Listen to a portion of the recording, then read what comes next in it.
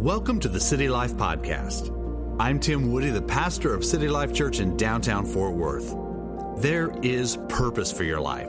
There's a destiny you have yet to walk into, and there is hope regardless of what you're facing today. I encourage you to open your heart now to what God will be speaking to you over these next few minutes. Job. Well, go ahead and get your Bibles open to the book of Isaiah, Isaiah chapter number 40, verse 31. Hold that place in your Bibles. I'm going to refer to it a little bit later in my message.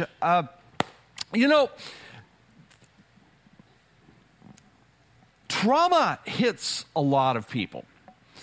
There was a morning several years ago when I went into my office on a weekday morning. It was a Tuesday morning, and went to my office and turned on my computer, and immediately an email popped up. And it was about 6:30 when I had started working in the office that morning, and an email popped up that had come through at exactly 6 a.m. And it was a long email. I knew the name of the person, but I didn't really know who this individual was. And started reading about it, and in this email, this man was describing an affair that he had with a woman in our church, and he was just saying, yeah, this is what happened. Everybody needs to know about it. And I'm like, everybody needs to know. And I looked, he had sent this to 5 people.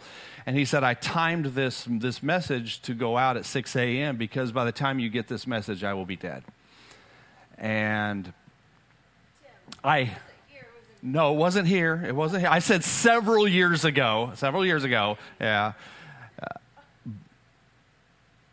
He said, by the time you get this message, I'll be dead. And I looked at the other people who he was sent to, and I knew a couple of them. I tried calling them. They didn't answer. I mean, they were probably still in bed. I don't know, but they didn't answer. So the next thing I did is I called the authorities and just said, you guys need to be aware of this. I gave the information that I knew. You guys got to hunt this guy down, find him. Something happened here. And the trauma of that was huge. I mean, I was hit with it, just totally shocked.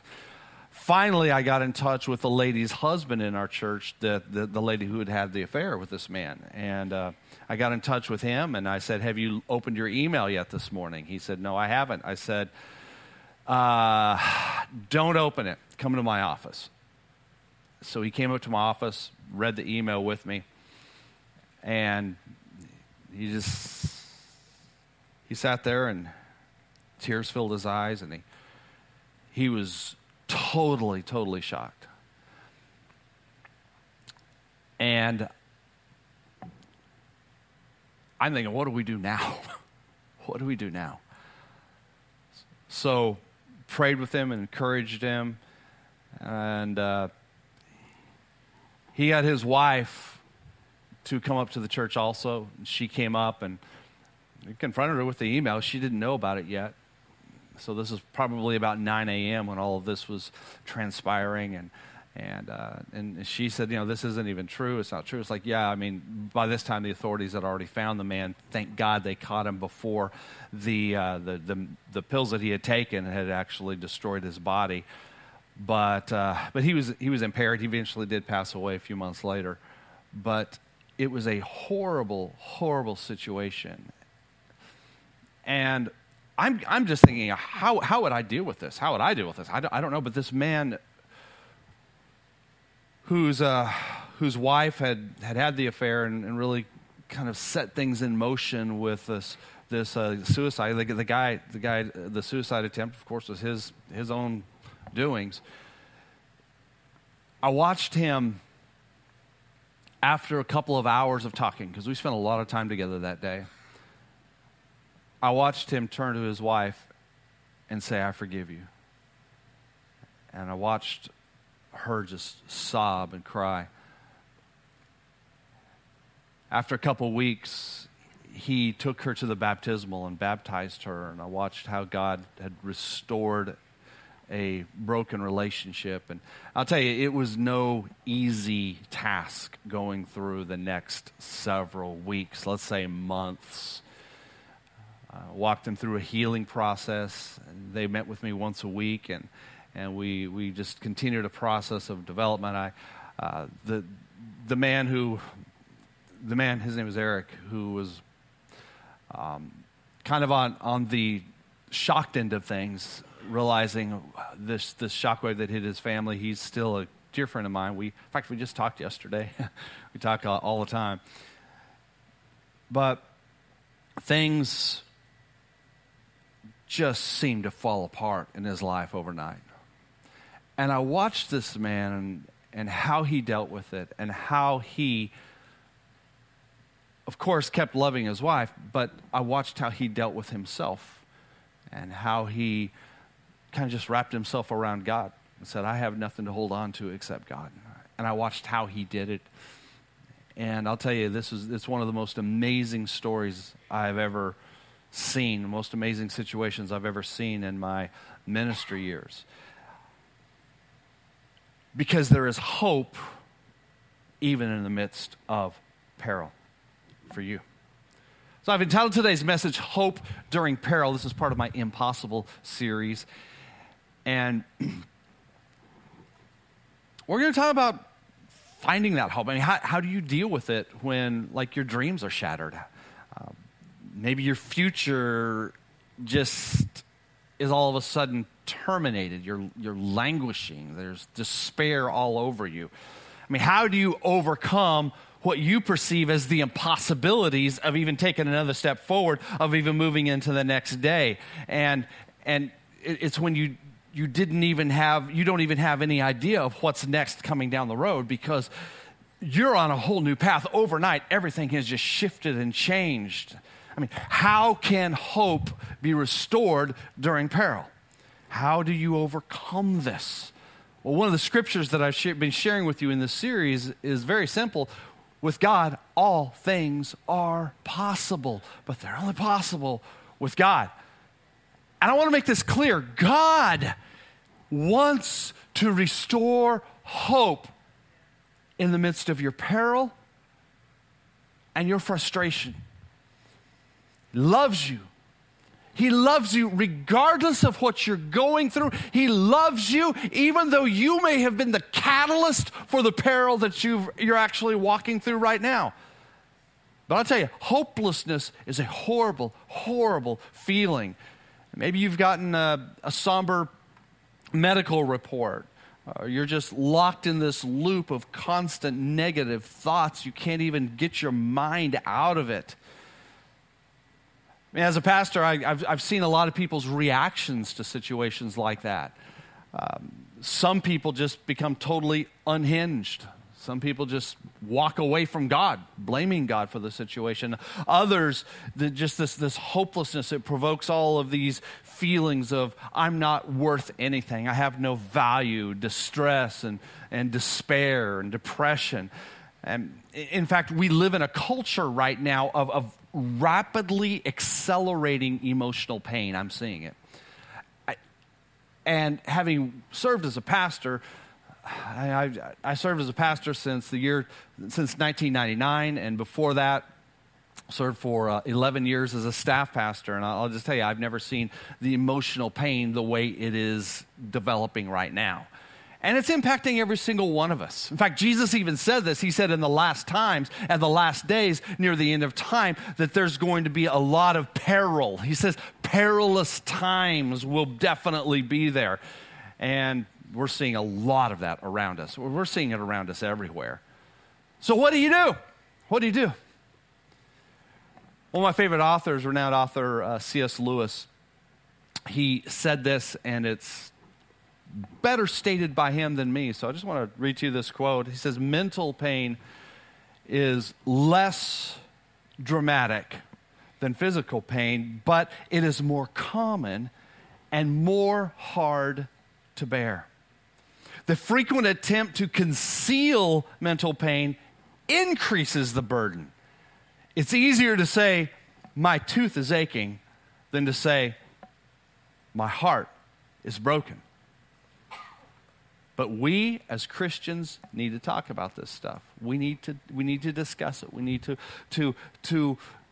work through these things. Because we as believers, we are not immune to mental and emotional pain. We are not immune to private peril or even public peril. We're not.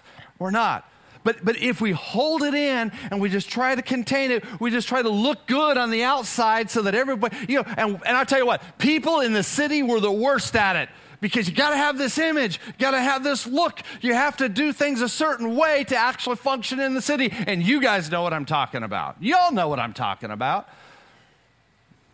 But when you hold that all in, you actually just dig deeper and deeper into despair. Because what happened is we try to repress or maybe even ignore those emotions, but then what happens under the surface is the enemy comes after it, because whatever isn't exposed to the light, the enemy will just will magnify those feelings, which then results in all types of negative behaviors. I mean, a lot of negative behaviors and addictions and things of that nature plague our lives because that stuff has been held in. I tried to just come up with some terminology on what hopelessness, what is hopelessness? I mean, what about it? I was like, well, I can't think of anything better than say hopelessness just stinks. Hopelessness stinks. It does. There's this prophet in the Bible, his name is Ezekiel, and he has this entire book of prophecies that's found in the Old Testament, and of course that book of prophecies, it's called Ezekiel after his name, and I decided that Ezekiel should be our case study for today. A little bit about him: he trained as a priest in Jerusalem, and he was looking forward to this bright career as a public servant, bright career in ministry work. His father was a priest. He was still in training for all of this. And understand, in those days, if you were a priest in Jerusalem, that was a very, very high and respected position. Unlike today's view of pastors or preachers, but it was a very high and respected position. And his training all of a sudden was terminated in the year 597 BCE. His training was over, just overnight. He was about 25 years old when all of this happened. And at that time, what was happening is God judged Jerusalem. God judged Judah using the ancient Babylonian Empire. And Jerusalem was besieged, and they eventually had to surrender to the siege of Nebuchadnezzar. And so the king of Judah, along with several thousand others, were taken as political prisoners to be taken over to Babylon to be integrated into Babylonian society. And Ezekiel was one of the people that was captured, and he was taken along with many other young men of notoriety. So we also know some of the other names of people who were there from the book of Daniel. Daniel was one of those. Ezekiel would have known Daniel at that time. So Daniel was another one. Daniel, Shadrach, Meshach, Abednego, those guys. So that was they were all taken to Babylon. They were forced. I want you to feel this. They were forced to walk about 600 miles. 600 miles from Jerusalem over to Babylon so that they could be held captive by this Babylonian king Nebuchadnezzar. 600 miles, that's kind of like walking from, I'm sorry, did I say 600? 900 is what I meant. My 9 and my 6 got inverted, but 900, because I think 600 is not as far as what I was thinking. No, 900 miles is the distance from like El Paso out in West Texas to Orange in East Texas. I like it when you do drive into Texas on I-10, it does tell you how many miles to get to the other side of the state. It's how Texas brags. But that's a good way to picture it, what the distance would have been like. Unimaginable. According to my calculations, that would be about 60 days of walking.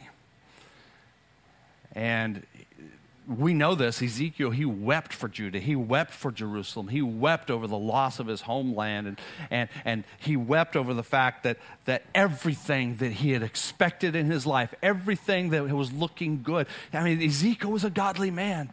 But everything that he was hoping for, everything that he was looking forward to in his future was gone. And see, Ezekiel, he faced that as a huge impossibility. I mean, how was he ever going to have that future that he had hoped for? How was he ever going to be able to worship Jehovah God again? Because God dwelt in the temple. How could that ever happen? How could he even have hope for his city, Jerusalem, after he saw it pillaged, and the temple was pillaged, and all of the fine articles that were there were taken out? How could he have even hope for the temple where he once served? And after he'd been in Babylon for about 5 years as a political prisoner, what happened is about the age 30, God then called Ezekiel to be a prophet. Now, we would not quite understand that, but I want you to try to understand. This confused him because he didn't get it because he knew from his priestly training, he also knew from the scriptures that God's presence was in the temple. God's presence was there in Jerusalem. How could he be a prophet? And because God's presence was back there in Jerusalem. God's presence was not in this pagan nation of Babylon. But God showed him, hey, I am very present, and I'm actually omnipresent, and I'm going to be here with you. He had this incredible vision of the glory of God and the power of God and the life of God. And so God then commissioned him to be a prophet, but not a prophet to the people of Babylon. He was a prophet to the people of Israel that were exiled there in Babylon. The Jewish exiles. But see, there's a problem with that. You see, part of the reason, well, actually the reason why this whole exile happened, part of the reason why everything turned upside down was because those Jewish people had been godless. Not Ezekiel, but those Jewish people had been godless. They were not serving God. They didn't care. And they were involved in all types of wicked idolatry, twisted stuff that we're even seeing manifesting in our own society today. And so he saw that. It's like, well, this is hopeless. And so God says, no, you have to preach to them. But they're not going to listen. And you know what? Nobody listened to Ezekiel. They didn't. The whole book of Ezekiel is written. It's incredible, all those prophecies, but nobody even cared what he said. How would you like that to be your destiny? He didn't finish his sermon and go, good job. No, this seemed like an impossible task. And not only the task, but still the mental and emotional pain and the anguish of what he was walking through. This man was in peril. Ezekiel was. Now, I know that none of us have faced or would face those exact types of circumstances, but we do face similar things. We all walk through seasons of peril. For some people, they seem to be even more crazy than others. Situations that derail your life, unfulfilled dreams, heartbreak, disillusionment, hopelessness, and just those feelings of impossibilities. And what happens when this begins to occur in a person's life is quite often you just feel totally drained, totally weak. Some of you know what I'm talking about. I'm drained, I'm weak. And how do you get your strength back? Well, regarding Ezekiel, I found something amazing about him. First of all, is I found that his name actually means God strengthens. God strengthens. And so that's where I started. You know, in spite of the pain and the suffering that he was experiencing, Ezekiel received new strength, and he received new hope in the middle of hopelessness, in the midst of all that peril. You see, during this time, while he was in exile, Nebuchadnezzar actually went back to Jerusalem 10 years later, and he literally went and completely destroyed the city, tore the walls down. He destroyed Solomon's temple. He leveled the city, basically. And of course, Ezekiel and all the people back in Babylon heard about that. They heard the stories. They heard about that. And that would be even more depressing, thinking, wow, we had a little bit of hope that something good could come, but now it's even worse than it was before. But even during the middle of that, God showed himself to be powerful to Ezekiel. I'd never really made the connection until I was studying for this, because I chose to do a deep dive into the book of Ezekiel this last week. I wanted to read it all and just absorb it all and kind of feel what Ezekiel was feeling. And then realizing that the temple had been annihilated, destroyed, and he had heard about that, God then gave him a vision of the restored temple. God gave him a vision of the people of Israel being restored and how God was going to triumph over evil. God kept giving him hope even in the midst of his own peril. See, what I learned about him is as he leaned into God, as he continued worshiping God, as he continued listening to the voice of God, Ezekiel slowly began to believe that God would ultimately triumph over evil and that the Israelites would be restored to their homelands. And that's actually what ended up happening. See, but this hope that he received, this hope that he got, this gave him the ability just to continue getting up each day, to continue moving forward each day. God visited Ezekiel. God strengthened Ezekiel. And I want to be clear with you, God will do the same for you today if you'll let him. You got to let him, though. At the very beginning of the book of Ezekiel, in Ezekiel chapters 2 and 3, we see already at the very beginning of that prophetic book where God is making it clear, I'm not going to abandon my own. And you see the messages that God is faithful and that God commands and he controls the nations. And God has his own timing to redeem any and every situation. And God does turn impossibilities around. But it wasn't just for Ezekiel, but it was actually for the Jewish people as a whole, which he had a huge, huge heart for. In spite of how godless they had become, and he saw it, it was rampant, God didn't even give up on them. And he's not going to give up on you, and he's not going to give up on your family as well. You know what he said to Ezekiel? He said this in Ezekiel 34:26. He said, I will make showers fall in their season. They will be showers of blessing. Some of you, you're right now, you're in a time of peril. There's hopelessness or frustration, and maybe even you've lost purpose because everything turned around for you. Like, I don't even have purpose anymore, and it just seems to be choking you, and you don't know what to do. But here, you've already taken the right step because you're here today. You are in the right place to see hope restored. And I'll tell you, make this clear, you don't have to live in continual hopelessness and disillusionment and despair. God wants to bring showers of blessing your way. He does. And God can restore hope during your peril. He can. He wants to make you strong again. What happens as your hope and as your strength is restored, impossibilities are going to begin to turn around, but it demands that you cling to God. Hear me well. It demands that you hide in him. Psalm 62 says this. It says, my soul, this is where he's speaking to his soul, my soul, wait in silence for God alone. That word wait is important. Just hold that in your mind. Wait in silence for God alone, for my hope is from him. He alone is my rock and my salvation, my refuge. I will not be shaken. See, again, that's a command to your soul. That's your thoughts, and that's your desires, and that's your feelings. It is to wait on God, which is your source of hope. And only him. And when we do that, you will not be shaken. That's what the scripture says. But again, that word wait is very important. It's found all through the scriptures. Even in studying for this, I didn't realize how often that word is found in the scriptures and is closely related to the word hope. You see, the Old Testament was not written in English. It was written in Hebrews. It's a language that most of us don't know. But so we have to translate it from Hebrew into English, and sometimes some things are lost in the translation because it says we just speak a completely different language. But I want to bring some illumination here in just a second. So let's look at the scripture that I asked you to turn to, Isaiah chapter 40, verse 31. Look at this. Isaiah chapter 40, verse 31. It's a really popular scripture. Some of you even have this memorized. Look at it.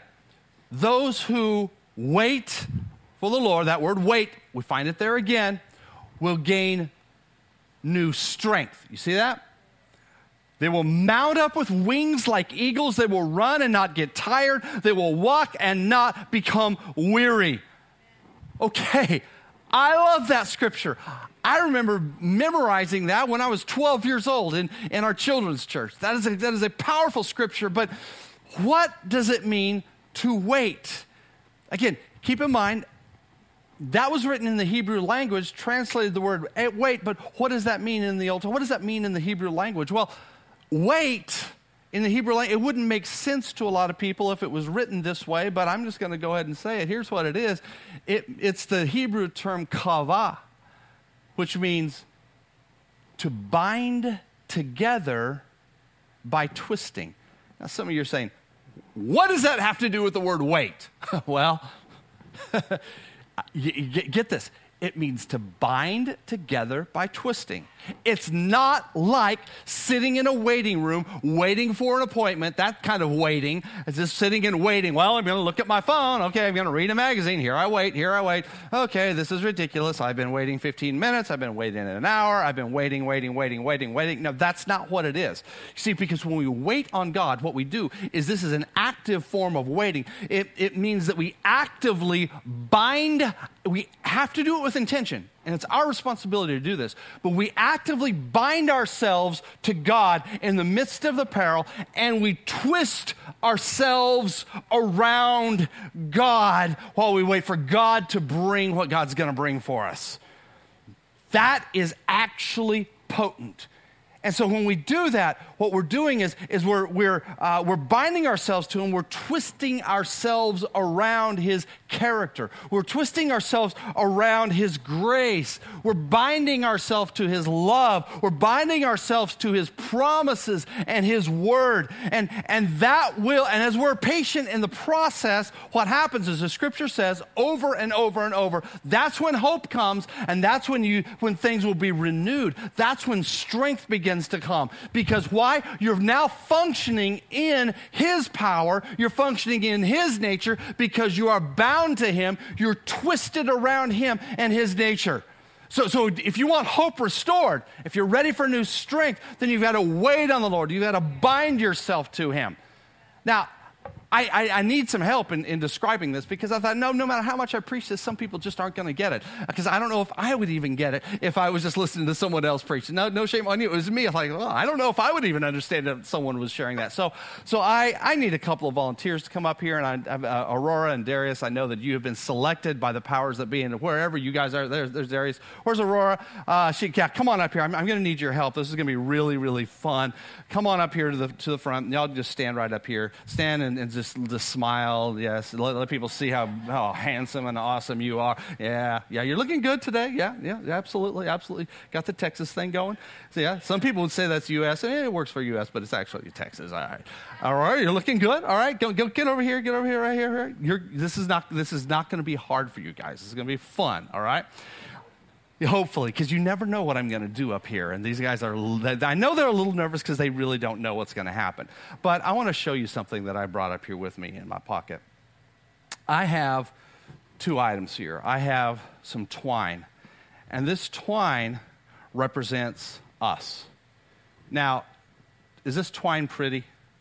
No, it's pretty ugly, isn't it? It's like us, Well, not y'all, but it's see, I'm already messing this up. I go, great, I'm never going up there again. But it looks kind of frayed, and it's just like, it's just like, okay, whatever. But this twine is like us. Well, I also have something else here.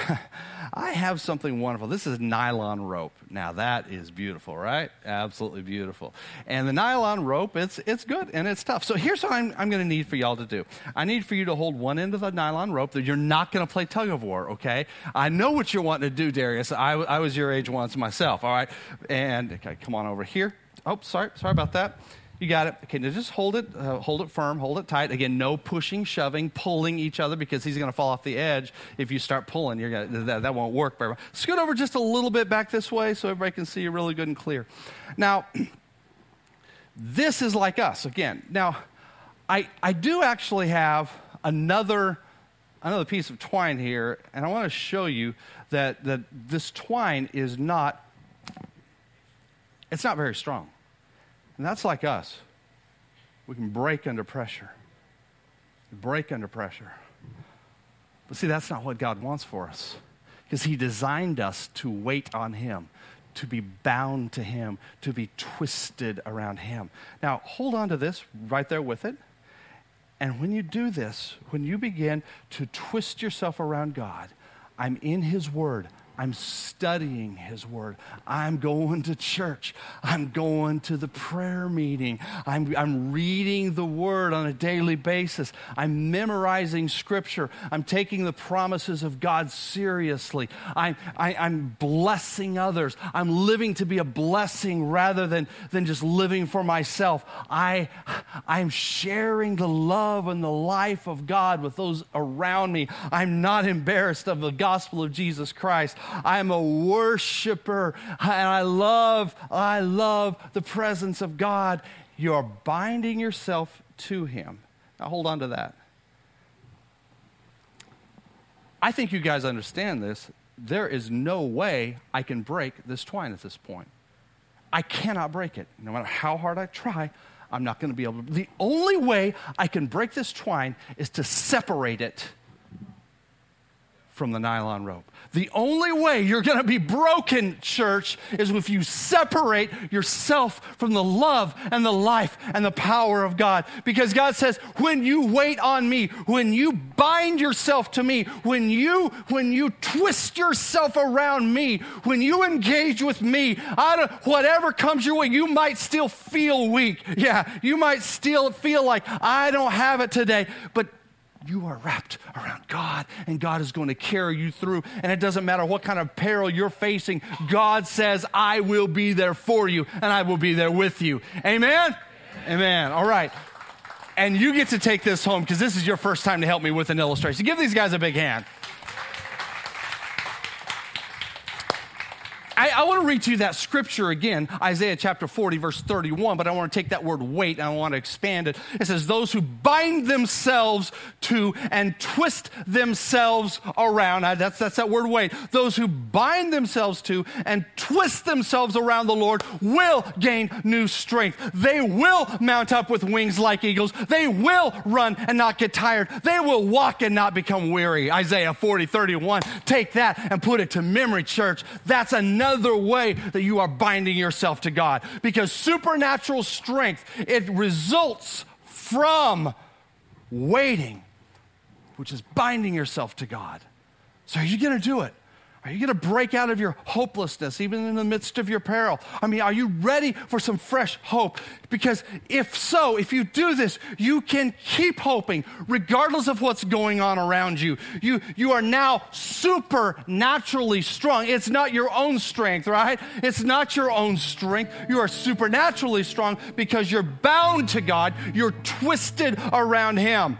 And you can say this according to Romans chapter 8, verse 31. You can say, hey, I know this. God is for me. He is not against me. Even in peril, God is going to be by my side, and he is by my side, and he restores my hope. You can also say this according to Philippians chapter 2, verse 13, that you know he is still working on you. You know that he is still working through you as well. His favor is on you. His life and his love and his power, they're flowing through you even when you don't think it is. And he's making you a better person. And you can also say this according to 2 Timothy chapter 2, verse 13, that you can depend on him because you know that he is faithful and you know that God cannot lie. One of the ways that we bind ourselves to God by twisting is also participating in Holy Communion. I have never taken communion lightly in my life. I don't ever want you to do it as well. You see, it's not an empty ritual. It's not just it's some little tradition that we have to do as Christians. No, I want to tell you, this is a powerful act that binds ourselves to him. See, what we do, there are two items in communion. There's it's the bread and the juice, the body and the blood. And when we take that into ourselves, it's like we're taking the nature of Christ into us. That's what it symbolizes. That's how we need to see. We're taking the nature of Christ into us. His body that was broken for our sins. And it gives us that hope of eternity. His life, His forgiveness, His healing, His blessing. We bind ourselves to Him through that. It gives us hope for eternity.